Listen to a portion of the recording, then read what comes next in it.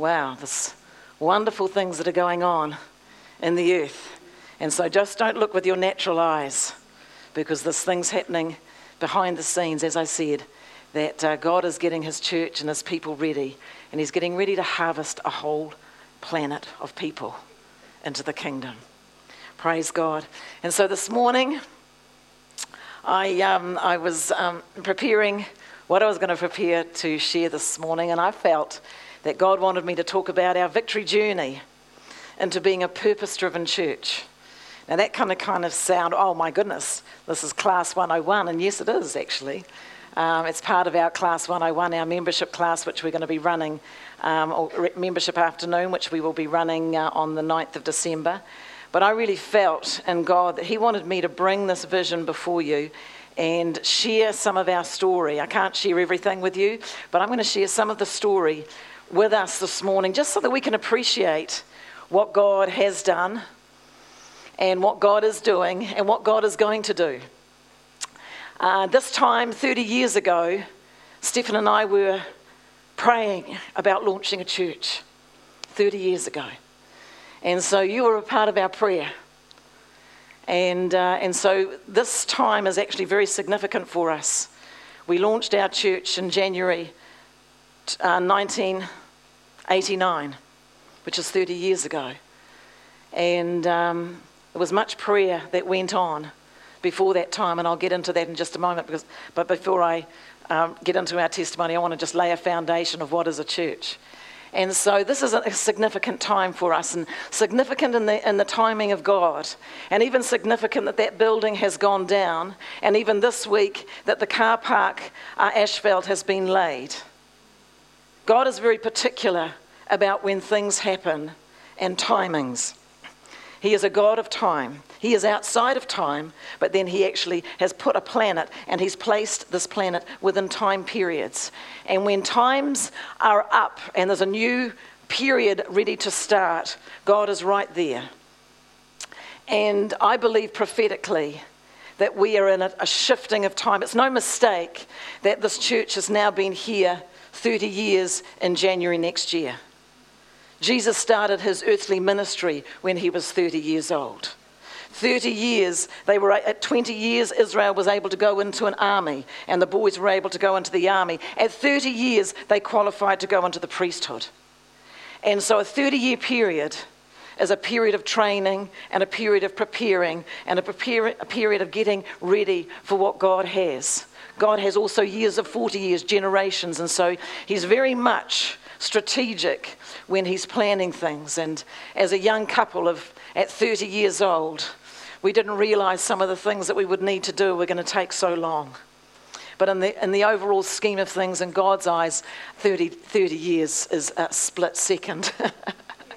In God, he talks about a day as 1,000 years, and 1,000 years is a day. And so,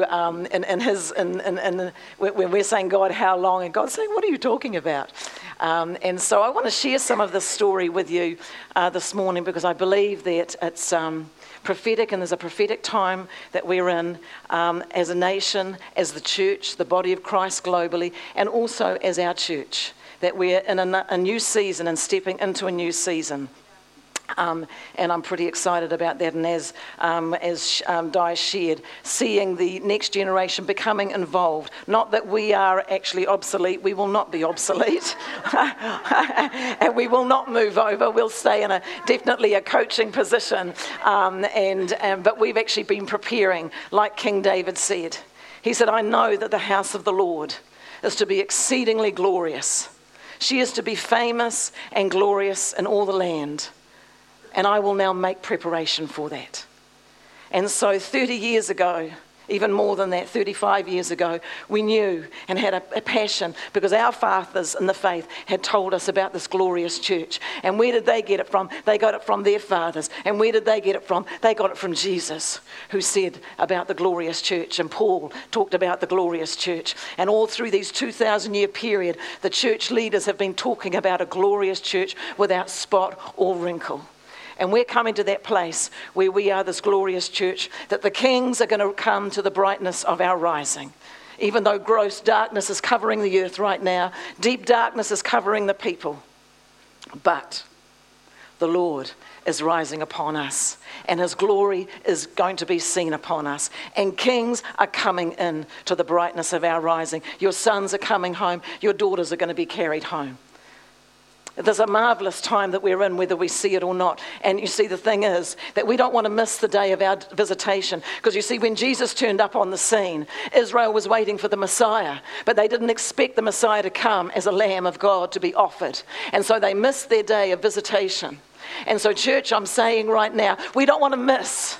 We've been waiting too long and preparing too hard to miss what God is doing. We want to be right in the center of what he is doing in the earth right now. And we want to be his hands, we want to be his feet, and we want to be his mouthpiece. How about you? We are going to be. That's who we are. You haven't given up everything you've given up so far in order to fall off your horse right now or fall out of the race. You've given too much already to let that go and not be a part of this grand finale that God is about to present to the nations of this world. Praise God. And so I want to just look at some of this stuff and look at some of our journey this morning. And I believe it's going to touch our heart because journeys always touch hearts. And when I'm going through this myself again, I'm looking and I'm thinking, my goodness me. Sometimes it's good that you don't know how long the journey's going to be. And God doesn't always tell us that, because as human beings, we don't always want to wait so long for what we have believed God's promised us. But sometimes there is a waiting period, like Stephen talked about 2 weeks ago, and having perseverance as part of our faith. And so, Father, we want to thank you this morning as we just open around your story, because you said even before the foundations of the earth that you knew us and you've set us apart. And so, Father, we are so grateful that you knew us before the foundation of the world. Before we did anything, you knew us. And you've placed us in this window of time for a special purpose. And we already say, yes, God, we're committed to what you've got for us. In Jesus' name. Amen. And so Matthew 16, God says, I will build my church, and the gates of hell are not going to prevail against it. That is an amazing scripture where Peter comes on in and he says to Jesus that you are the Christ. He said, who do men say that I am? Some say you're Elijah and some say you're the prophets. And he says, but who do you say I am? And Peter gets this revelation in his heart. He said that you are the Christ. You're the Messiah. You're the Son of the living God. And Jesus turned around and said, Peter, flesh and blood has not revealed this to you, but my Father in heaven. And upon a revelation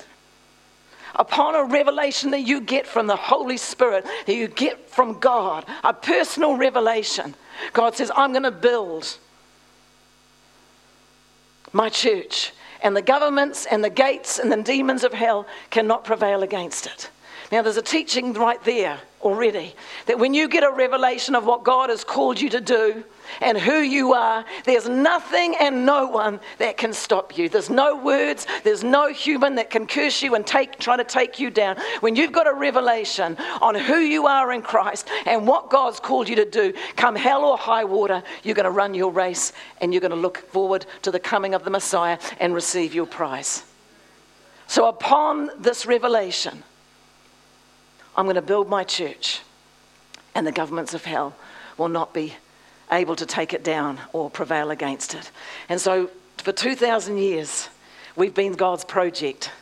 We've been the project of the Messiah, who is your intercessor. He's your personal lawyer that is standing before the judge of God, the throne of God right now, and he's making intercession for you day and night, that you will run your race and finish your course. You won't get offended. You won't get put out of the race, but you're going to stand. Having done all to stand, you're going to stand. You've got an intercessor. You've got the angels of God that are ministering spirits. Why are they here? They're sent forth to minister to you, who is an heir of salvation. And so they're right now your personal bodyguards. They're your personal supply. You speak the word, and the angels are listening to the word of God that's coming out of your mouth, and they're activated to go and make it happen. The Bible says the angels of God are ministering spirits sent forth to minister to the heirs of salvation. They hearken to the voice of his word. And when they hear his word coming out of your mouth, they're activated. Wonderful. And so God has been building us for the last 2,000 years. And so what is the church? If Jesus said, I will build my church and the gates of hell will not prevail again. Well, what is the church then? This was a new word in the planet. They had never heard. This was the first time that Jesus had mentioned the word church. Was in Matthew. Well, what is a church? Matthew 16, Jesus, what are you talking about? I'm going to build my church.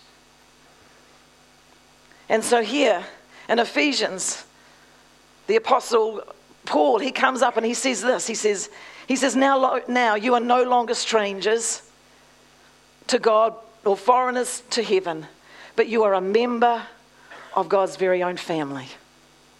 And you belong in God's household with every other Christian. And so here we find out, what is the church? The church is a family.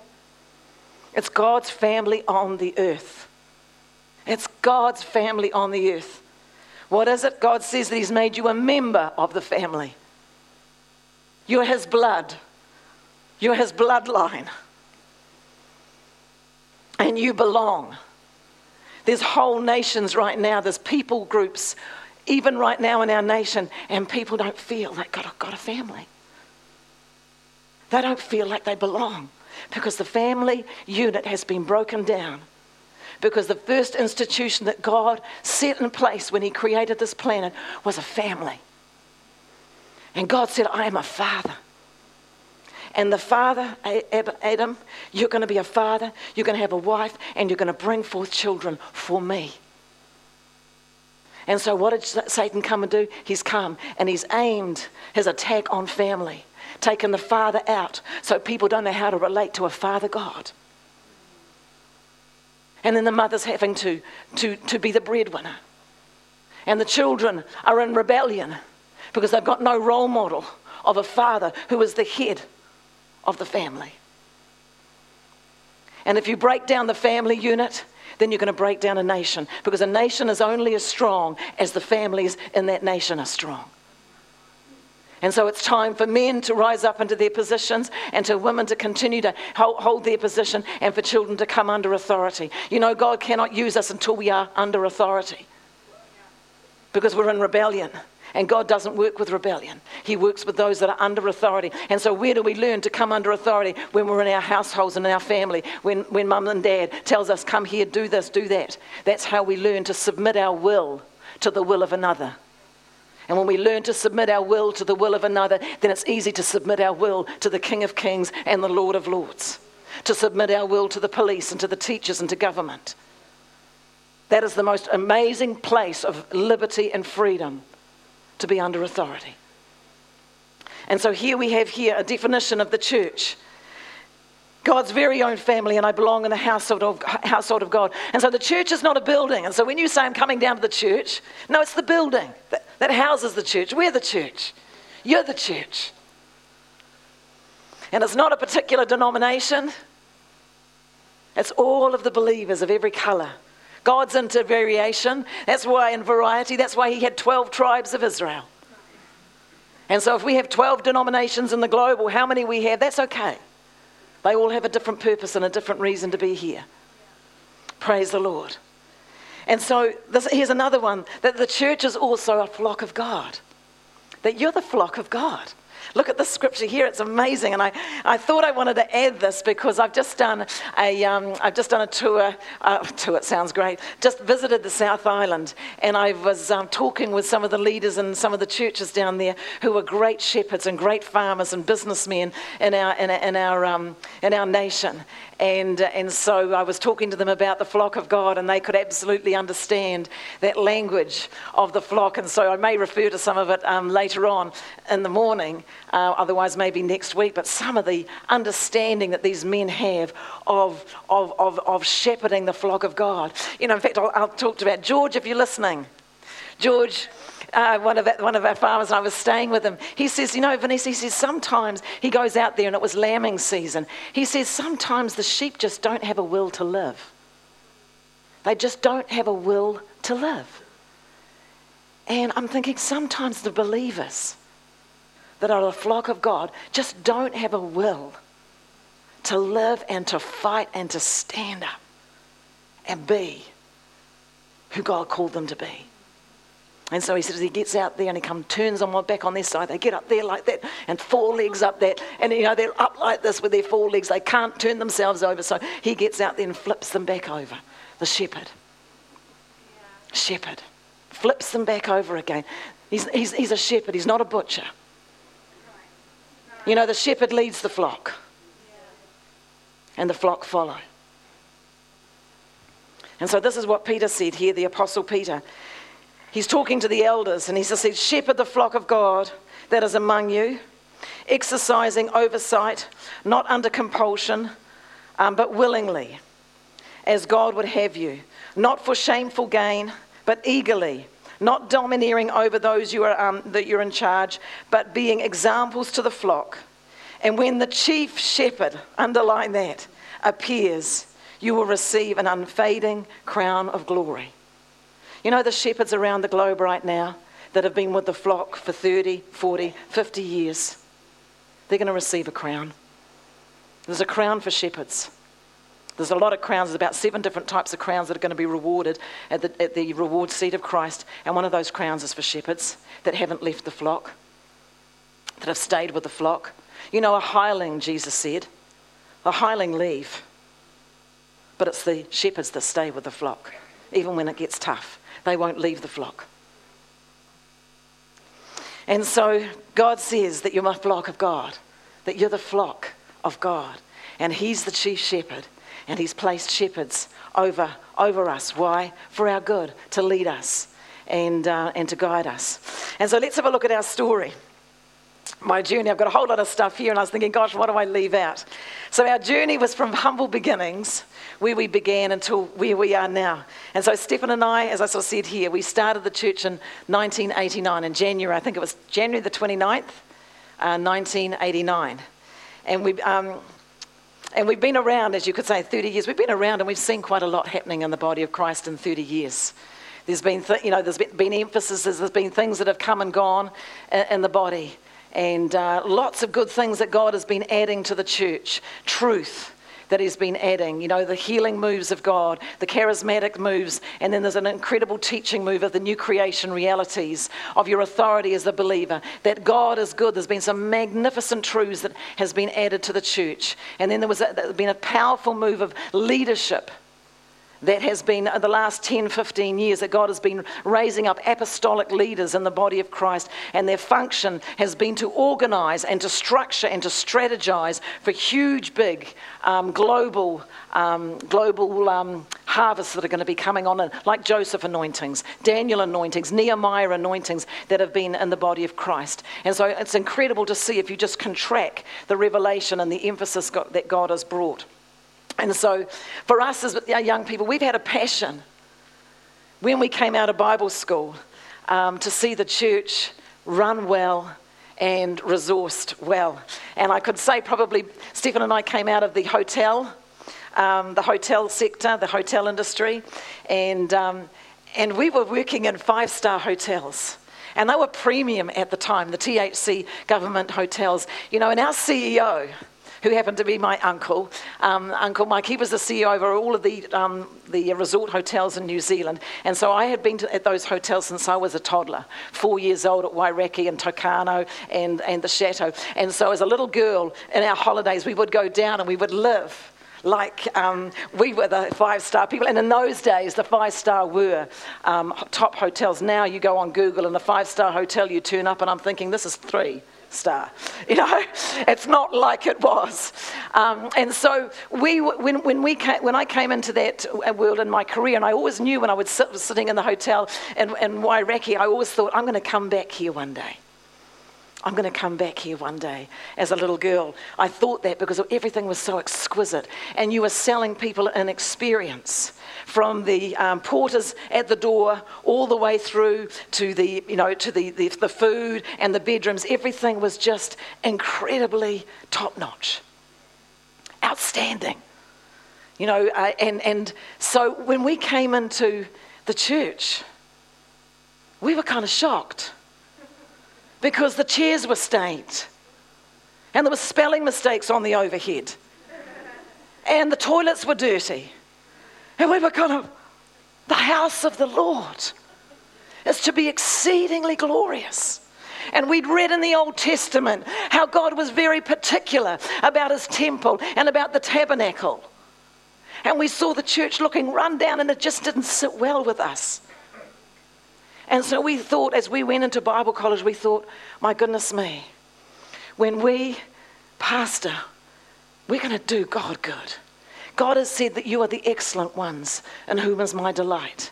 And so whatever we decided we were going to do, we were going to do it with all of our power, with all of our might, and with an excellence that would bring glory to his name and fame to his name. And so that's what was inside us, and that is what is inside. We didn't put that in there. Our experiences before we got born again, God gave us those experiences, I believe, to prepare us for what we are doing right now. And so we came out of that place. So we'd attended Bible college, and we knew that we were called to pastor. We thought that we were going to go back to Europe. I'd started to learn German. I did 2 years of the Goethe Institute in Wellington, 2 nights a week, because I thought, well, goodness me, I'm going to have to speak. And so we thought that we were going back there. We went back to Europe. We were offered a church in Salzburg, a businessman. And then again, that's an amazing story that I won't go into, but it didn't sit right. The inner witness. Ruth was talking about the other day, and she was talking about the fleece that she'd put out, and Pastor Vanessa jumped over the hill to go see her because we don't get led by outward experiences necessarily. We can actually end up getting fleeced. We need to actually go by the inner witness. And so we went to Europe, and it just didn't sit right here. There was just a this is not right. We came back, we were in Wellington, and we were praying round about, we came back from Europe, I think it was in the August, and we were just praying, God, where? And we felt God say, Wellington. I told you when you were in Wanaka to come to Wellington, and when I said Wellington, I meant Wellington. Oh, we thought somewhere else, but it was Wellington. And so we started to pray about that. But then, well, how do you start a church? Well, first of all, you need a name. Here we are, 30 years old. I had 4 little children. Karius was... he'd been born in the May, and so he was round about 3 months old then. And so we had Karius, he was 3 months, Yardlina was 2, Shekinah was 4, and Josh, our oldest, was 6 years old. And so we were praying. You know, when you're 30 years old and 31, energy, you've got lots of energy. Lots of ideas, and nothing can stop you because you haven't had any bad experiences. And you've been to Bible school where they tell you the hour of power, where, hey, churches grow from 1 to 10,000 in a matter of a year. And so we thought, not a problem. We can do it. And so we started out thinking, yeah, God's told us 3,000. No problem at all. And so we're starting out with this big vision and declaring big things that were going to happen and are happening, etc. And again, we're the people of faith. So we had to find ourselves, we had to find a name. We had to open a bank account. A church has to have a bank account. And then we had to become a charitable trust because, you know, we are a church. And then we had to find a place where we were going to meet. And we were driving around to look for a place. And then we had to find people. and a band and music and an overhead projector. And we didn't have anything. And so we had to find all of these things. And so we found a beautiful little hall, we thought it was beautiful, in the Moera Community Hall. And it was your typical little New Zealand community hall. You know, the wooden floors, the wooden walls, the dirty curtains, filthy chairs. But it was a culture shock for us, going from 5-star hotel to this. But anyway, we started out. And with ourselves, we had 6 families that started, you know, and again, this is funny. We hired the Moera Hall for the first week. And when we came into the city, because we were carrying this amazing message that God is good, that you're a new creation, that God is your healer, that you are on top of the mountain. This is actually a new revelation. that was actually on in New Zealand at the time. In the 1980s, it actually came into New Zealand, as you would have heard from Pastor Ida at the Daughters Conference. This was a relatively new sort of truth that God was bringing into New Zealand. And so there was a bit of opposition to us. And so we hired the hall on the first Sunday, and we all rocked up. How many? I think there were 6 families. Mary Torrance on the second row, she was with us. Who else? Where is it? The Wearings were with us. Luke here, and Cheryl again. So there's a few of us left. And then the next week, we went to hire the hall, and somebody booked it. And it was somebody that didn't want us to be a church. And so we had nowhere to go for the second week because somebody booked the hall over the top of us. And it happened to be one of a Bible school student that was in the same Bible school as us, and he didn't want us in that area. And so he booked the hall. Hey, we're on the same team. So anyway, we got the bright idea that we are going to make a standing booking with the council. And so we did. And so we, sometimes we would wake up and we'd go there early in the morning because they'd had a 21st party the night before. And the beer had been drunk and the beer had been moving on the floor. And so you'd get in there and your feet were sticking to the floor because of the beer. Our children's church, our nursery, was the kitchen. You know, the horrible green linoleum that they have in those community halls. Very dark and dismal. We had no heating, so we opened the oven door, turned the heaters on, turned the oven on, opened the oven door to heat the place. But you see, we were on fire. We were in the middle of revival. We were just so excited. It didn't matter. We just thought that we were just really onto it. And then, of course, when the children came in, we would close the oven door and carry on. Sometimes... And Stephen and I, we need to verify this. Sometimes he'd have to go down there early and just wash the floors. And I thought, and then we've had an argument with this, I thought that he actually got the fire hose and actually hosed the floor out and then got those big, thick rubber things where you just shook the water out the front door. And I believe we did that, but he didn't reckon he did. And so maybe it was the cleaner that came in afterwards, but I know we did have the doors open there so the wind could blow the water and dry the floors before the congregation would turn up. So we had some great times in those beginning days. We were excited. We couldn't be stopped, and nothing could hold us down. You know, there's some beautiful things that happened in those times. We looked at where we were. We looked at the church that we had been in, and we thought, you know, when we got born again, there was no courses. There was no training. Things were not in place to be able to bring believers in, to build them up, to train them, and then to get them back out. And so Stephen started writing courses.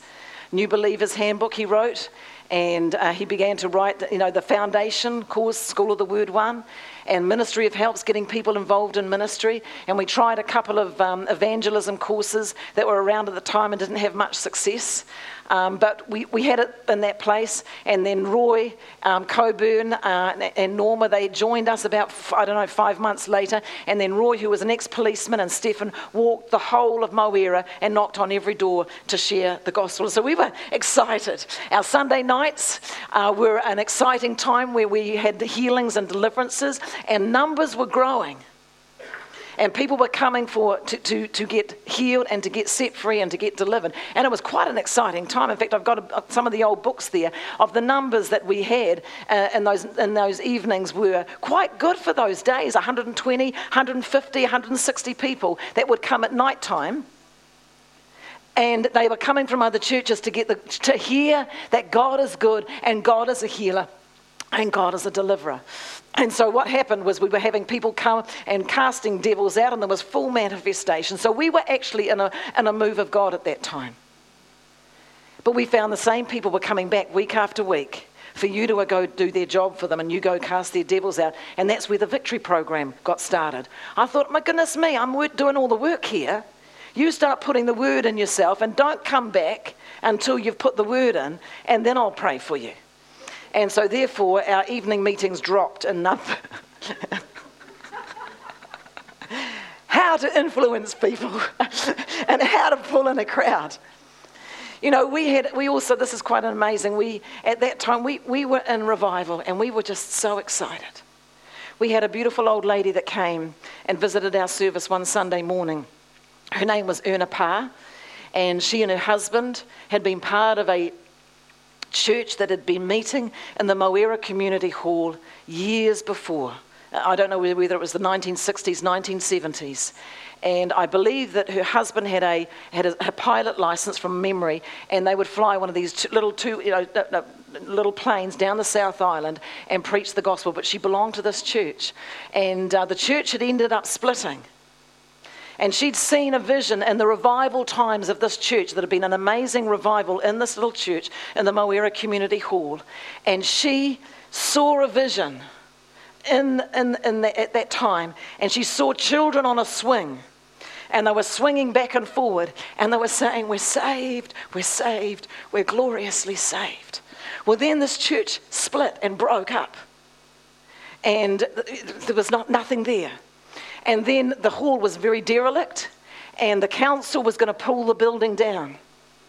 And she got wind of it, heard about it, and she said, "God, the building can't come down because I've seen children on a swing.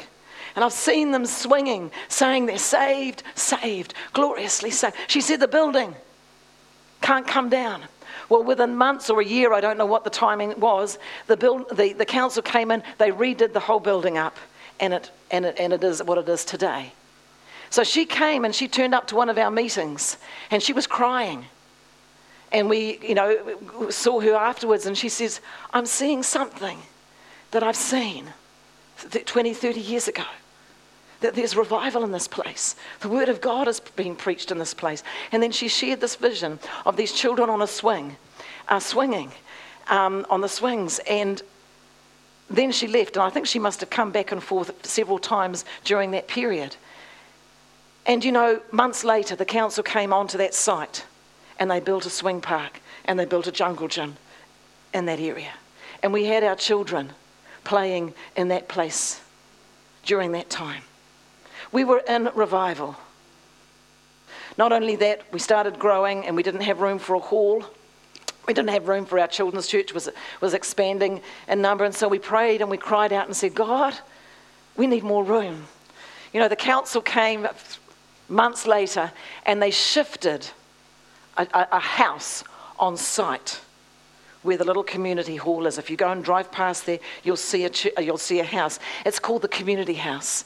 And they opened it all up, and that's where we had Little Victories. And they, opened the lounge and the kitchen area up so that it became a sizable room for us to use for our children's church. That's revival. That is revival. And all of that time, during that time, we saw great deliverances, great stuff. During that first 10 years, we had given away to missions $100,000. We'd given away. We had saved $200,000 for our building. And that was used for the deposit for this building here. In fact, it was $120,000, I believe, that we gave. And so if you looked at our church from the outside in, it was very well organised. It was humming. Things were happening. I'd done a ATI, Auckland Institute, a senior business course in my teens, coming out of school. Stephen was a head chef. And so when you're running a kitchen, if you've seen My Kitchen Rules, he was a very gracious man. He was actually good to work under. He wasn't angry. He was very well organised, and he was a man of peace in the kitchen. He'd just look at you with these steel blue eyes, and it was enough to go... But it was, when you're planning, when you're actually got staff over you, and you're actually planning menus, and you're buying in stock and food, and you're working with management, you need to know what you're doing to be able to run a kitchen when you're having hundreds of people coming in, busloads coming in, that you're bringing them in, you're building them up the food, and you're sending them in. That was in Mount Cook, buses coming in and just feeding them as quickly as possible and getting the turnaround and getting them back out in half an hour. And so we understood all of those principles. So anyone that was looking from the outside and thought, my gosh, this church is it running well? But we would have people come in, but as fast as they came in, they were leaving out the back door. And so we were thinking, what is going on? What's wrong? We're trying to do everything we can. We knew we needed small groups. We knew that was a part of who we are, and Stephen had taught it. You've got the celebration and you've got the small group, cells, SCC. There's a celebration service, but that's not good enough. You need the cells. You've got one body, but the body's made up of cells. And so we had read all the material in the church on cell groups at the time, the G7 principle, all of these kinds of things to try and get and get this truth into our church and with the flock. We sent Vivian Waring, one of our leaders at the time. We'd sent her over to Singapore because Singapore was holding a big conference on cell groups, and so we asked Viv to be the points person over that whole area and sent her over there, and she came back with excited with all of this material. But you see, Kiwis aren't Singaporeans. Kiwis aren't. We're sheep. And you can tell a Singaporean what to do and they will march. And you'll get them doing what they're told. But you ask a sheep to do that, and I was talking to George here, and he was saying the little lambs. He says, because he'd just come in from lunch, and we were having lunch in August, and he'd just come in and they had been dagging, I think, 700 sheep in the morning, just in the morning before lunch, and going to go and do another 700. He says the lambs, he said that the older sheep are okay. They're used to the dogs, and they've got the hang of being herded and going through, going through the stock gates and all of that kind of thing, and they pretty well know what's happening. But he says the lambs, he says the dogs can come and they'll get them in a corner like this, and all of a sudden, and he said, and all of these lambs just go everywhere on the field, and you've got to bring them back again. He said it's incredible, these little things, and then scatters, and the dogs have got a real challenge to try and get these little guys. And isn't that right? You're bringing people in out of the world. They have not been trained, or they've not come under any authorities. Generally, everyone's doing what's right in their own eyes. And so you try and herd them in and try and bring them in and build them up, train them and get them on a track. And, there's all kinds of stuff. And so shepherds just need to go with the flock and celebrate every move in the right direction as we're getting them in. So Viv came back with this model, and it didn't work. We had at that time 3 small groups for the size church that we were, which was and again, as a shepherd, you're knowing people needing fellowship. And we knew that if people aren't in fellowship, that you can be here as a crowd of this size, but a crowd is not community. And you can get lost in a crowd. And so we knew that one of the reasons why people were leaving out the back door is they're getting excited about the word, excited about the worship, and getting involved in some ministry aspect. Not everybody did, but if they don't feel like a family, we're created for family. We're created to belong. And if people in a short space of time don't get connected in to belong somewhere, then very shortly they're going to feel, hey, nobody cares, nobody matters, and the word is not enough to hold them there, and they'll leave. And we understand that. That's just how it is. And so we were looking at this and thinking, you see, miracles aren't going to keep people. Miracles and healing will bring a crowd, but as quickly as a crowd can build, a crowd can leave.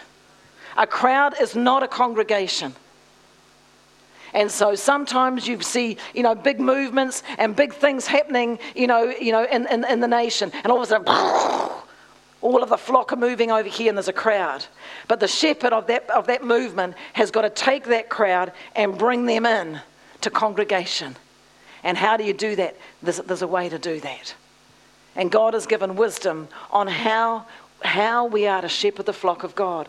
And so breakthrough came for us in 2003, 2004, when Rick Warren, somebody interesting, we had a guest speaker come to us from Singapore, and he'd given us the Purpose-Driven Church 10 years before, I think, or 8 years before. It was 2003, probably about 1995. He'd given us this book and we didn't read it. We were crying out, calling on God, asking for help, but we didn't read the help that God had given us. And so it took another 5 to 8 years before God was able to take us around again and bring this truth in to where we could actually understand and activate it. And so in 2003, I believe the Purpose-Driven campaign with Rick Warren was introduced to the pastors in New Zealand. And many, many denominations jumped on board at that time. It was absolutely tremendous. It was wonderful. We had a full-page ad in the Hut News. The churches, Roy Brink's church, Hut Church was there. There was Rob Clayton from Stokes Valley. There was loads of us all together. I think Barry Galloway. We all were doing this Purpose-Driven campaign together. So we took a whole ad out, all the churches, and said, what on earth am I here for, this big ad? And then said, hey, join and find out, here's some churches in your area where you can sign up. It was absolutely tremendous. And so for 40 days, we pulled a team of leaders together, and we did this campaign in 2004. And so that was breakthrough for us. That was an answer to prayer for us. And so many churches did that campaign, like I said. And we came out of that 40 days, and there was a program that I got online and looked at, and it said day 41. Because during that 40 days of purpose, I thought, God, what are we doing now? We know that this is actually what we're missing. What are we going to do now? And so I found a manual that Rick had written, day 41. What do you do after you've done the purposes? And so we purchased that. In fact, we got a hold of Saddleback and we said, we want to be a purpose-driven church. How do we do this? And so we bought the material, the administration, and the structure of how to structure a church to be purpose-driven, and we started to implement those things. And some of the structure, just briefly, is that you need a leader over the 5 purposes, someone over worship, someone over fellowship, someone over discipleship, someone over ministry, someone over evangelism. And we're going to just touch on that in just a minute and have a look at that. So why don't we just have a look at this? In fact, I'll read this to you here. So the Purpose-Driven campaign, it's not on your outline, it's me. It helped Stephen and I, and it helped our leaders to clarify what are we doing and why are we doing it. You see, because our worship for the time was really good. Our discipleship was outstanding. We had our courses ready from the very beginning. And Ministry of Helps was one of those courses by Buddy Bell, if any of you've done it. He's a fun guy, and we actually had him out. And we joined with the Salvation Army here in Lower Hutt, and we did a seminar with him. And so we had ministry, and evangelism. We knew that we were called to evangelize. And so, but we weren't doing great at it, but we were trying our best. And so what this campaign did was it actually helped us to identify where we were at in the health of our church. And the health of our church is we were weak in the area of fellowship, small groups, and we were weak in the area of evangelism. We looked at our church and we thought, okay, you see, if you've got any area in your body that is not healthy, your body's going to be weak. But if all of the organs and all of the organs in your body are healthy, then you're going to be strong. And so as shepherds and as leaders, we thought, okay, if we're going to have health in all of these, we're going to have to start to focus ourselves. And that's what we started to do. So let's have a look here, and I just want to run through some of this for some of you that may not know what the Purpose-Driven Church is all about. And just to share that next year, we believe in God. In 2019, we're going to be running the Purpose-Driven campaign, 40 Days of Purpose. On the 3rd of March, we're going to launch out, and we're going to just soak ourselves afresh in the 40 Days of Purpose. What on earth am I here for? Why am I here? I don't want to waste my life. I don't want to spend my life on things that are of no eternal value. I want to invest my life in something that's going to take me on into eternity. And as shepherds, that's what our job is to help you, God's flock, invest your life in something that is going to count for eternity. We're not here to waste time and waste life.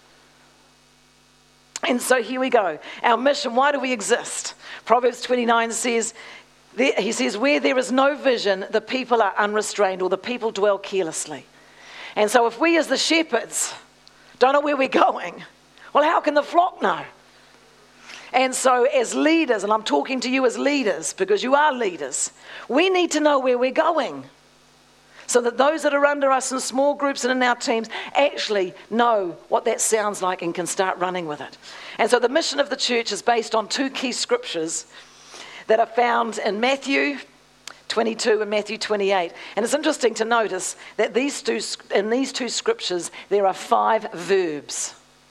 What are verbs? They're doing words. Remember at school? Your verbs are your doing words. So the 5 things that God says that he wants us to do. Let's have a read them. The Great Commandment and the Great Commission. So Matthew 22 says, first of all, that you're to love the Lord your God with all your heart, all your soul, all your mind. This is the first commandment. And the second is like it, love your neighbor as yourself. On these dwell all the law and the prophets. So everything in the Old Testament hangs on love God, love people. The 10 Commandments, if you have a look at the 10 Commandments, it hangs on these two. Love the Lord your God, love people. Then the next one, the Great Commission, which is in Mark 28 and also Matthew 28 and then Mark 16. He says, go into all the world and make disciples, baptizing them in the name of the Father, the Son, and the Holy Spirit, and teaching them to do everything that I've commanded you. And so Rick Warren, as an apostle, and whether we agree with his theology or not doesn't matter, because the purpose-driven model will work for any denomination. It'll work in any church, because all of us are called to these 5 purposes. And so God, 40 years ago, laid this on Rick's heart, and he's actually shared this in his purpose-driven conference with now 500,000 pastors. I'd say that's a move of God. 500,000 pastors have attended his purpose-driven conference. We have not attended, but we're actually involved. And so I don't know whether our church is on the stats or not. So 500,000 churches on the globe have attended this conference. Isn't that amazing? I think God's trying to get something over to his church, what we're supposed to be doing and why we're here. And so out of these 2 scriptures, we get the 5 purposes. Love the Lord your God with all your heart. What's that? Worship. Love your neighbor as yourself. That is us to be in fellowship with one another. The one another's of Scripture. You go through all of the New Testament and see, love one another, care for one another, pray for one another. We can't do that from a distance. We need to actually touch base with each other and be close, and that family. Make disciples, teaching them. What's that? Discipleship. Baptizing them in the name of the Father, and these signs will follow them that believe. There's ministry going on there, and then go into all the world and preach the gospel, which is evangelism. And so we have now coined those, according to Pastor Rick Warren, as the 5 New Testament purposes. There's lots of good things we can get involved in, but whatever the church is involved in, it should, in all reality, come under one of these 5 purposes. And when these 5 purposes are in balance in a church is going to grow. Okay? A church, I should say, is going to be healthy, and whatever's healthy is going to grow. Now, in saying that with the church, the same as with us personally. When we have the 5 purposes and we're walking these out in our life on a daily, weekly basis, we are going to be a healthy Christian. And if we're healthy Christians, we are going to be a growing Christian. And so God has made it really simple. How's my worship going? Am I involved in fellowship with somebody else? Am I involved in a small group? Have I got involved in the courses, and am I growing and being discipled? Am I involved in serving in a ministry in the house and a mission out to the world? You see, this is what's so marvelous about this whole truth on the purpose-driven, is that years ago when we were in sort of before we'd launched into this, you would hear churches say, oh, we're a worship church and we just worship. And they would specialise in worship. And then you'd have another person say, oh, we're a teaching church, and we're specialising in teaching. And then you'd have another one who's the pastor, had a gift of evangelism. Oh, we're an outreach church, and so he could pull a crowd together. But then he didn't know how to disciple them or get them in a fellowship, and so as soon as the crowd would come in, boy, the crowd leaves. We've got a really good friend, a pastor friend of ours, who is an evangelist. And boy, can he build a crowd in seconds, but he can't keep them.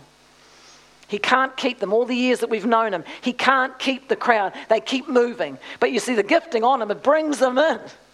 He's an amazing person. And so he needs this to actually have someone in his leadership that can put them in groups and then put them in discipleship, put them in ministry. And it's like a shepherd. You bring the sheep in and you're going to put them in that field there. These ones here, they're pretty toxic, so we're going to dip them. And these ones are going to get dagged. There's all kinds. Well, listen. I mean, do you think that a shepherd's going to let sheep that have got lice in them with the rest of the sheep? No. It's going to infect the rest of the flock. And so that's why you have divorce recovery, you have, sort of all kinds of healing recovery stuff that's out in the body of Christ right now, because people are coming in broken. But you don't put them always with the rest of the flock, because it can mess things up. And so you're bringing them in. And a shepherd's looking, and you're looking, and we're not being judgmental, we're not being critical, we're just looking and saying, okay, is that flock, is it a sick one? If it's not well, then you actually give it special treatment there. You ask any farmer, it makes sense to them. This is not saying judging people and going, oh, look at that person. No. You're looking at them and saying, okay, this one here, this is what they need. A doctor does the same thing. You come into his clinic, he's actually wanting to diagnose to see what he can give you for the best outcome. And so this is just normal. And so, we've grown up in sort of a school setting where, goodness me, if you're getting corrected or things like that, you're being naughty. No, it's not. Jesus said, I prune those I love. If you're not corrected by me, you're not mine. If you're not pruned. He said, why am I pruning? Why am I cleaning you? So you can bring forth more fruit. That's the whole purpose of it. It's not so that we're judging people. It's because we're fruit bearers. And this is the same with talking with George and talking with Steve and Peter, some of these top farmers. And they're looking at the sheep that can reproduce and their top line sheep, because they need that coming through in their flock. And then the other ones, they're getting them ready and getting them organised in that whole area. And they'll put them in that fence area there. Fence areas just to protect them and look after them. And so here we go. The purpose-driven. And so we needed a strategy as a church to have a look and see, okay, we need a strategy on each one of these purposes. What is a strategy? The strategy is the how-to. God tells you what he wants you to do, then he's going to tell you how to do it. God tells you what you need to do. Are you listening? He tells you what you need to do, and then he's going to tell you how he wants it done. God did that all through the Old Testament. God said to Noah, I need you to save your family. This is how you're going to do it. You're going to build an ark. That was the strategy.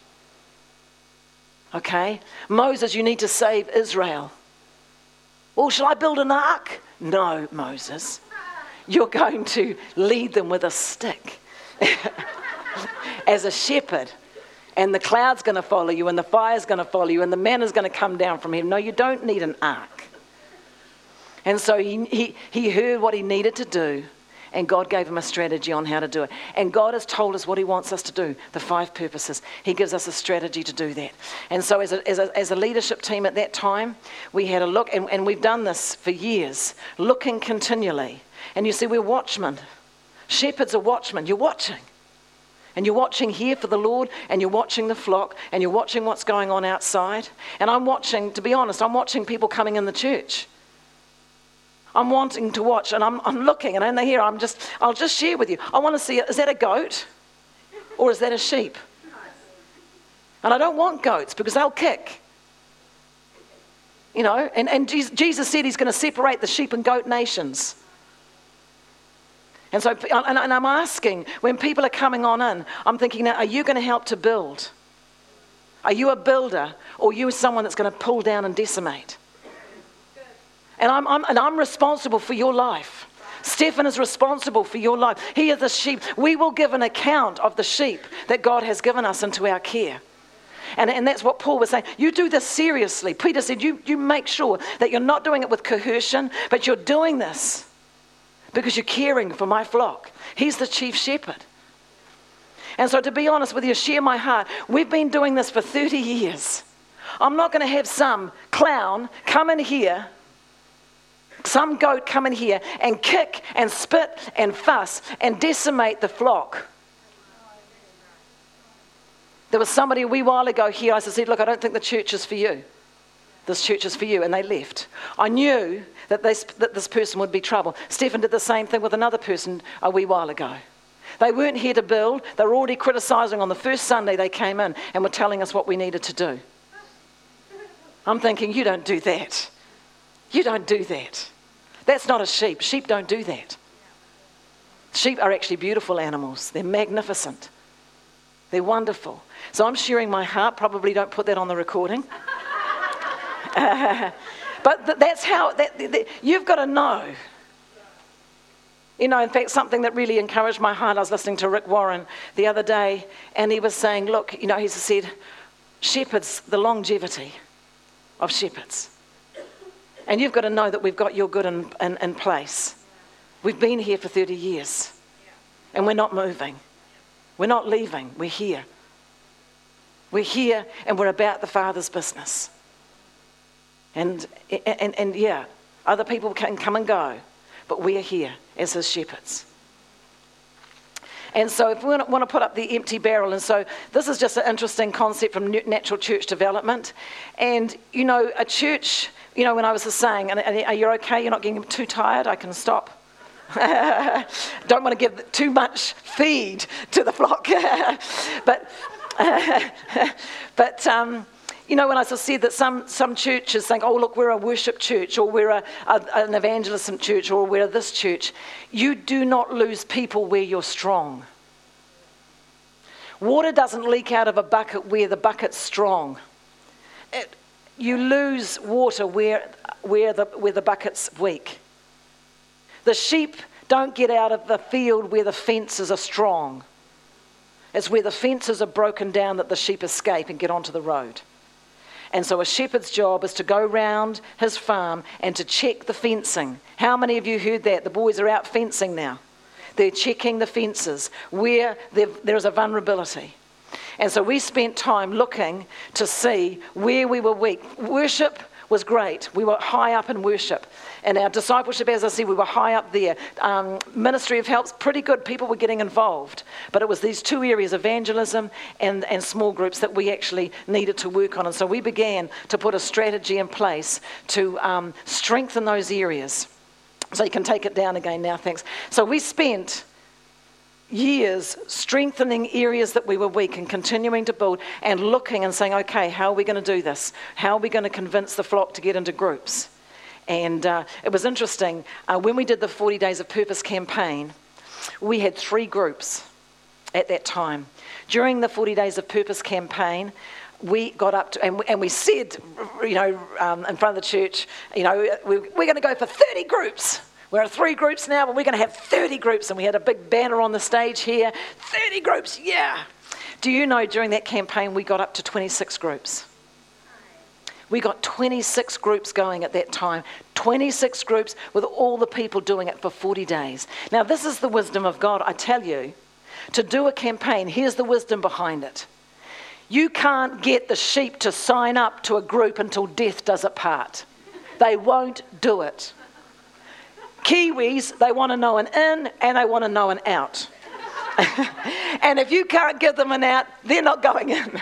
That's just how it is. And so this is the beauty of a campaign, is that you're saying to the flock, and you're the flock, but I'm telling you, that, hey, it's only for 7 weeks, sign up. And so, of course, you get all the men in, because they know there's a way out. And so the men come in, and they know, phew, we just can handle it for 7 weeks, and I'm just out of here. But what happens is, during that 7 weeks, relationships are built. truth is shared, hearts are shared, and it's long enough for people to actually enjoy each other's company. And the idea is that after the campaign, the 7 weeks, that, hey, people are going to stay in group. Now, the theory is, and it's true, and Rick says this, you'll go up to this high with 30 groups or 26 groups, it'll drop down, but you will not drop down to where you were. And exactly that's what happened. We were at 3 when we started, we went up to 26 groups, it dropped down to 15 afterwards. And we stayed at 15 groups for years, which was far better than 3. And so the philosophy for the purpose-driven church is that Rick Warren has and I don't mean to preach him as Rick Warren, I'm not preaching like that, but I'm just sharing, and please don't run away and think, that he's the hero. Well, he is actually a hero. Gosh, if I can actually influence 500,000 churches, I think I'd be a hero too for God. So he has built his church on this principle that every year he does a campaign and he brings the people in, and there's a short stint of growth. And people will fall back, but that's okay. You fall back to here. You never fall back to where you were before the campaign. And so I'm encouraging you next year, just do a short stint. And even getting involved in a small group, getting involved in a team. Just tell one of the leaders, look, can I just have a go for 6 weeks? And give yourself grace to just get up and do a spiritual impetus, and then let yourself fall back. God does do stretch and release times. He stretches you, then he'll release you. That's exactly what the weeks are. The weeks are 6 days work, release. What are the seasons? The seasons are spring, summer, hard on, and then there's an autumn and a winter. And so this is a cycle. It's a cyclical pattern that God uses with us, with his whole creation, to stretch you, you grow, and then you're released again and have a rest. And so we've got I'm just quickly finishing. Let's have a look. We've got a couple of things here. I'll just finish with this here. Creating balance over the page with your... creating balance between the 5 New Testament purposes. So we've looked at using the targets of 5 people groups that we're looking at, and targeting each one of those groups. And so who's the community? The community is everyone that's in driving distance to victory. And so what we're doing is we're shifting the flock of God into different fields until they become core and they become producers. And so you're taking people from the community that don't know Christ, and we have to have a strategy. And next year, I'm going to be talking about how we're going to have a strategy to reach the community and bring them into crowd events. And so you've got the community, you bring them into the crowd. From the crowd, they come to congregation. From congregation, committed. From committed to the core. And you keep shifting people. And how do you shift people? By small commitments. And so as people are shifting out in from the community, and they turn up to a toddler hop program, they turn up to a CAP Monday muffins, we're celebrating. They're not saved yet, but we don't care. We've shifted people. We've shifted the flock from out in the community into something that we've put on, a Victory Girls breakfast or supper that they love, or the giveaway clothing. Or your small group of 40 days of prayer when there was some unsaved, unchurched people that signed up to our groups. And so what the idea is, we celebrate every time people make a step and a commitment towards Christ. You see, life is not a one-time commitment. The Christian life is not one-time commitment and it's done. No, it's a series and a journey of commitments that you make to Christ-likeness. And so what we are doing as leaders is we are providing an environment and a structure and a strategy to shift the flock. And so the flock come from community into crowd. At some time we're going to have crowd events, and next year, I tell you, church, you are going to come up with ideas to have food, fun and fellowship that will eventually lead to faith and forgiveness. Kiwis love food, they love fun, and they love to hang out with friends. That is the language of this nation, and we need to put the bait out so the fish can bite and take it. That's how it has to be. We are strategic in what we're doing. You can't all of a sudden go hardcore. Goodness me, we had some friends that came over from the States, and they were hardcore. We were up in Taupo, and they were talking to 3 Kiwi fishermen. And they were saying, "Are you saved? Has Jesus forgiven your sins?" And I'm going, "Oh God." And the guys are going, "What?" You can't talk to a Kiwi like that. That's the wrong bait. And we went away from there, and they said, my, New Zealand's really hard. So's Australia. I thought, well, if you're teaching the Aussies like that, we're more polite than the Australians. They tell you to take a walk. And so we are going to be, and I'm going to talk about this, we are going to be strategic fishermen. Know when the fish are biting. They're not always biting. They're not always hungry. But we need to study them and watch. A craftsman and a fisherman, he knows when they're biting. And there's certain times when the tides are changing. And you can fish all you like in a certain time and they're not biting and you're not going to catch anything. And so we're going to know and we're going to learn and be strategic in how we are going to reach out and catch fish for God. And I'm talking about when there's no move and divine move of God on the earth or in our nation, which we're right now not in a time where cities are falling down on their knees and coming to Christ. We're right now needing incredibly God wisdom type strategies to reach people for God. And so we're bringing them into crowd. At some point in the crowd, they will come into the congregation. What qualifies a person in the congregation? A person who has done the membership class introducing Victory, and they have committed to become a member. So the community commit to come to a crowd event. When they're in the crowd, they will commit to come to church, get born again and commit their life to Christ, and then commit themselves to a church, to our church or our church.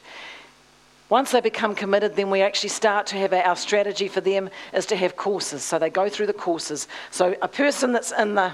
I'll get this. Oh, here we go. A person who is in the... can you see these up here? If I put this there. There is the community. Oh, it's not up. Okay, so we've got the community here. We've actually just got a database and we're going to just start to use this majorly. So community's got no one in it right now. We're going to have 70,000 people here. They're all in driving distance to Victory. We've got crowd. Okay, oh cool, so crowd. These stats aren't correct. We're just playing with them right now. And then from the crowd, we've got the toddler hop people. We've got the icons, guys, you know, that are not members. We've got CAP, and so that crowd, that'll be a bigger number. Then we move them into congregation. Congregation, as I said, they're born again and they've committed to a church membership. From there, they move into the next field, and the next field is doing all of the courses, the foundation courses, School of the Word 1, School of the Word 2, School of the Word 3, School of the Word 4, and they're in a group. Those are the committed. They're committed to spiritual habits for growth. I want to grow. And once they've done that, and they've gone that, they would only move into core when people are committed to celebration, they've done all the courses, they're committed to a group. Oh yeah, there is more. I'm a core. Di's core. There's loads of us. So as you can see, we need to populate the stats here. And so our role as shepherds and your role as leaders in the church and small group leaders is to look at your flock and encourage doable and achievable commitments. So when the courses are coming up, come on, have you done this yet? That course isn't going to hurt them, it's going to feed them. And it's going to grow them. Praise the Lord. And so we have worked as a leadership team and as shepherds on how we can streamline this. And why have we done this? Well, because we believe that the harvest is coming. And she is coming.